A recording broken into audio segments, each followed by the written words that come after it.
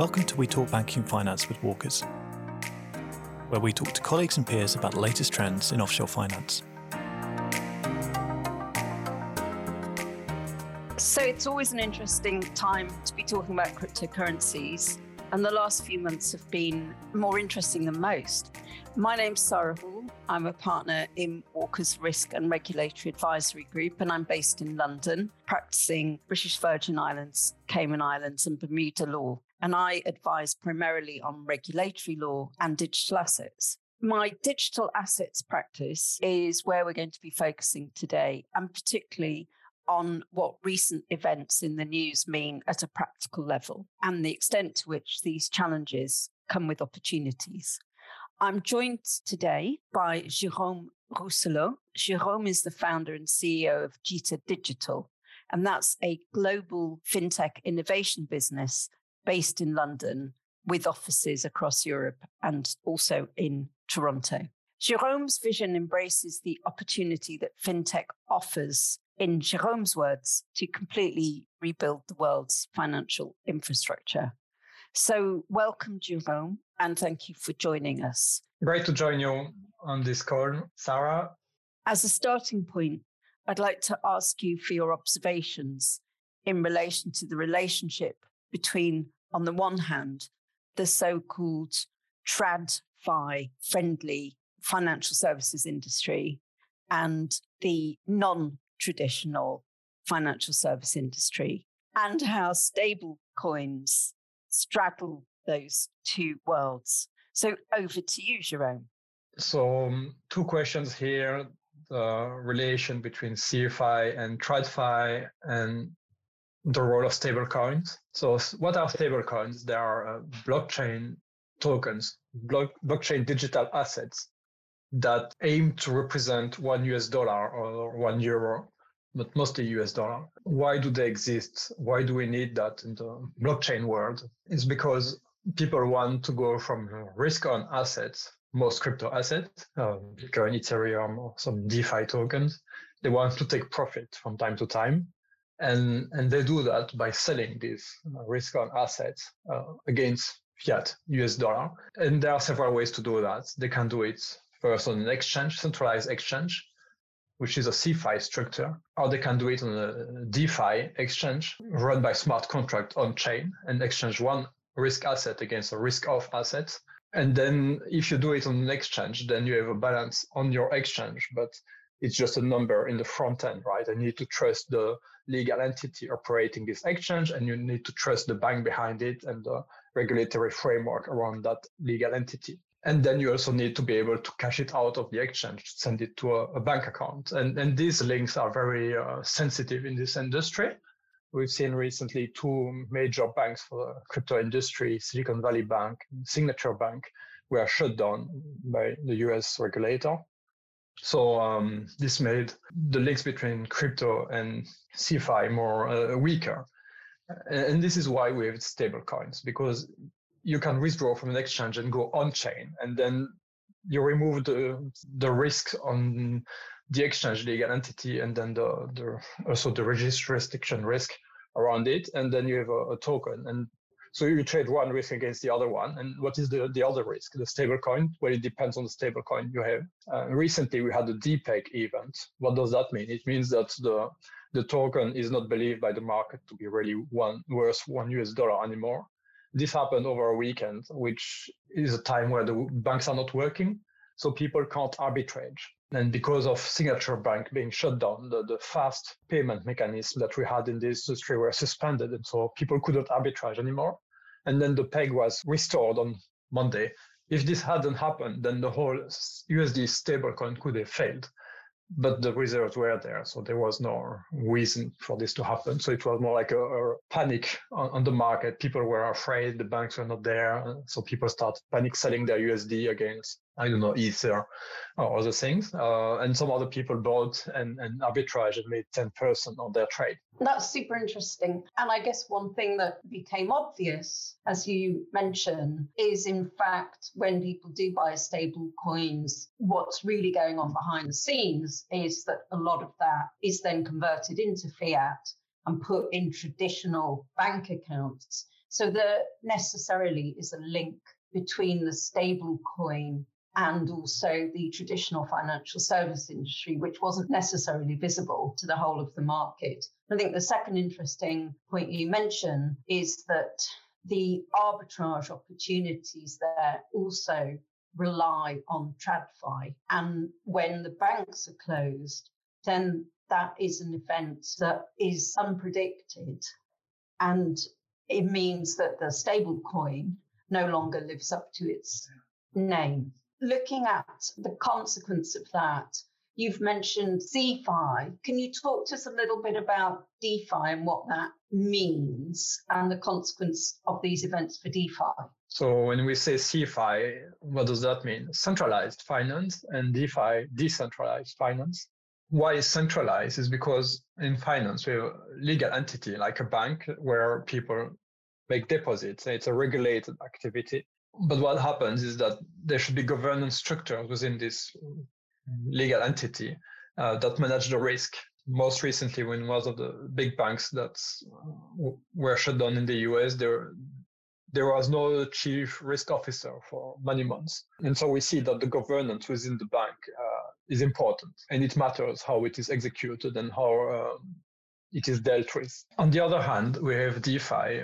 What does that mean? It means we have some piece of software called smart contracts, which is a programming language on the blockchain. And because it's on the blockchain, it's immutable, and some people are able to verify it, but not always. And it can be updated on chain. So it doesn't mean that once it's there, it never changes. So it's a big misunderstanding.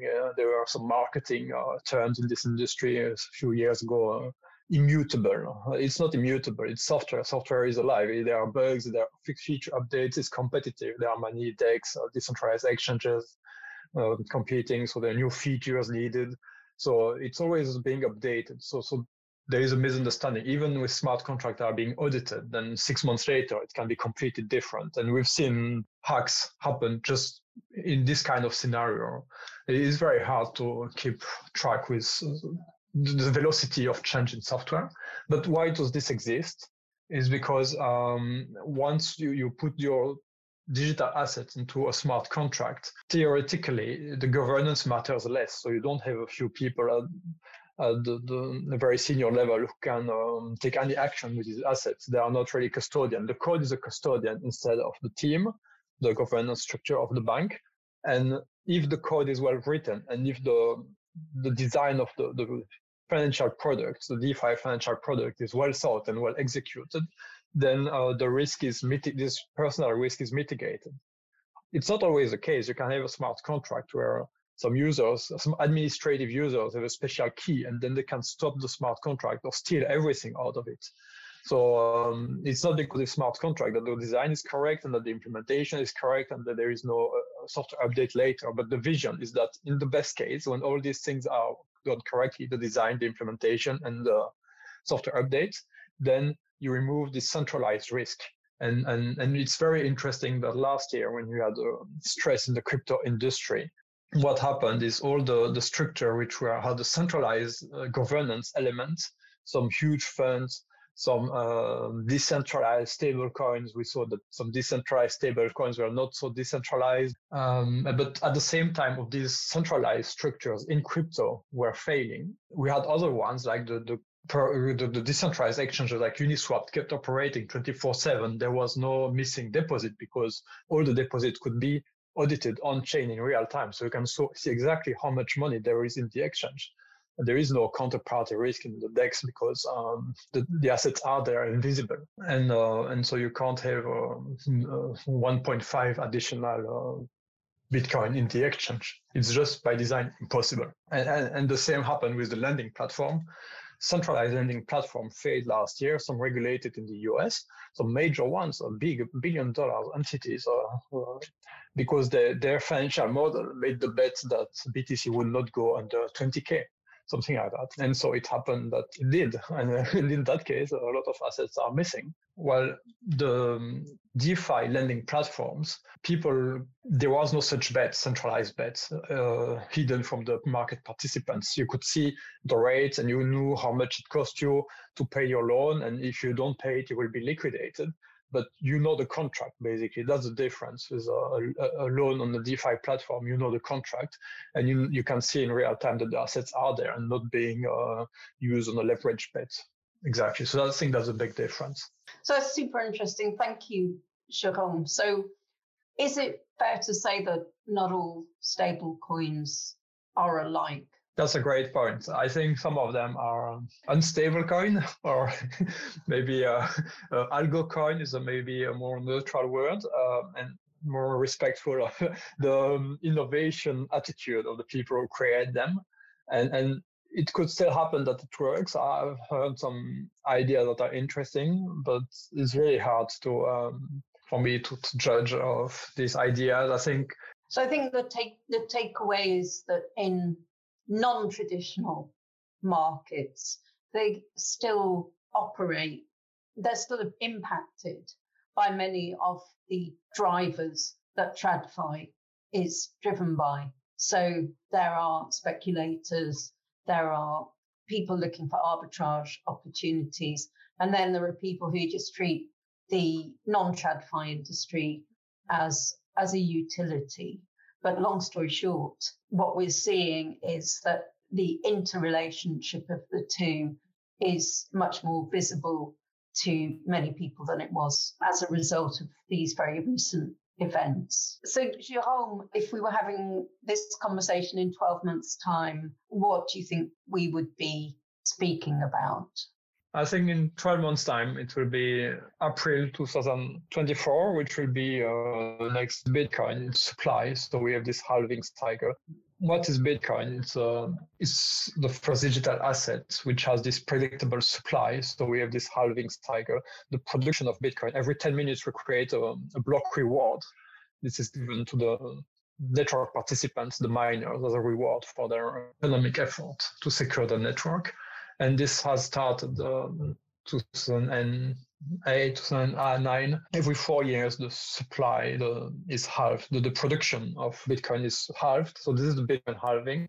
And this drives the whole industry 4-year cycle. It's a really strange thing. Maybe it's the strangest thing in crypto. Everything is indexed on that. And will it happen again this time? And we've seen in March 2023 right now, that again we are breaking the bear market and starting with bull market. So is it this time will be different? Nobody knows. But in 12 months' time, the market could start a very next phase of very bullish momentum. So thank you very much, Jerome, for your time. We really appreciate your insights, and we'd love to have you back to hear your thoughts on this intervening period. So thank you. That would be great. Thank you very much.